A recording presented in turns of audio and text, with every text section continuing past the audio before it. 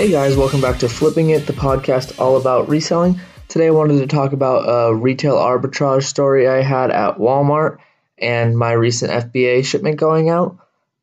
So I was told about this item at Walmart. It's the Call of Duty World War II game for Xbox One and PS4. If you want to go ahead and check it out, I'm not sure if it's still a good deal or not, but I was told. And from my reselling group, the Flip Flip reselling group, shout out to Flip Flip. But I was told about this game at Walmart. It was ringing up at $9.99, and usually the game sells for about $45.99. So it was like a huge discount. It was on rollback or something. I'm not too sure why it was such a discount. But I go to my local Walmart, and then I see that it's priced at $49.99.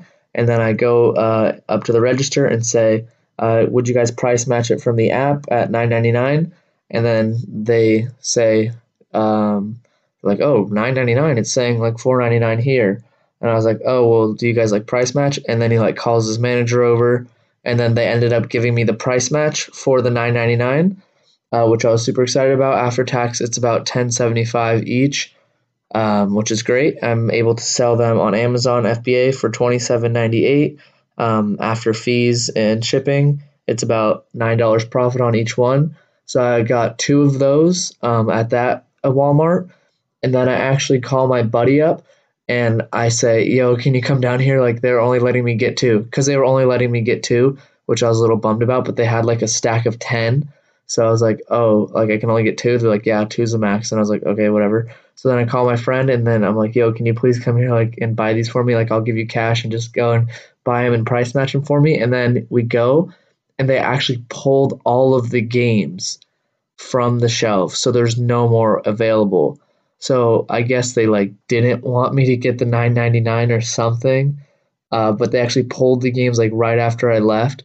So I wasn't able to get any more. So I tried to go online and order it through the Walmart app, and my orders just kept getting declined from that store. And then they call me up. They're like, I'm sorry, we can't price match it.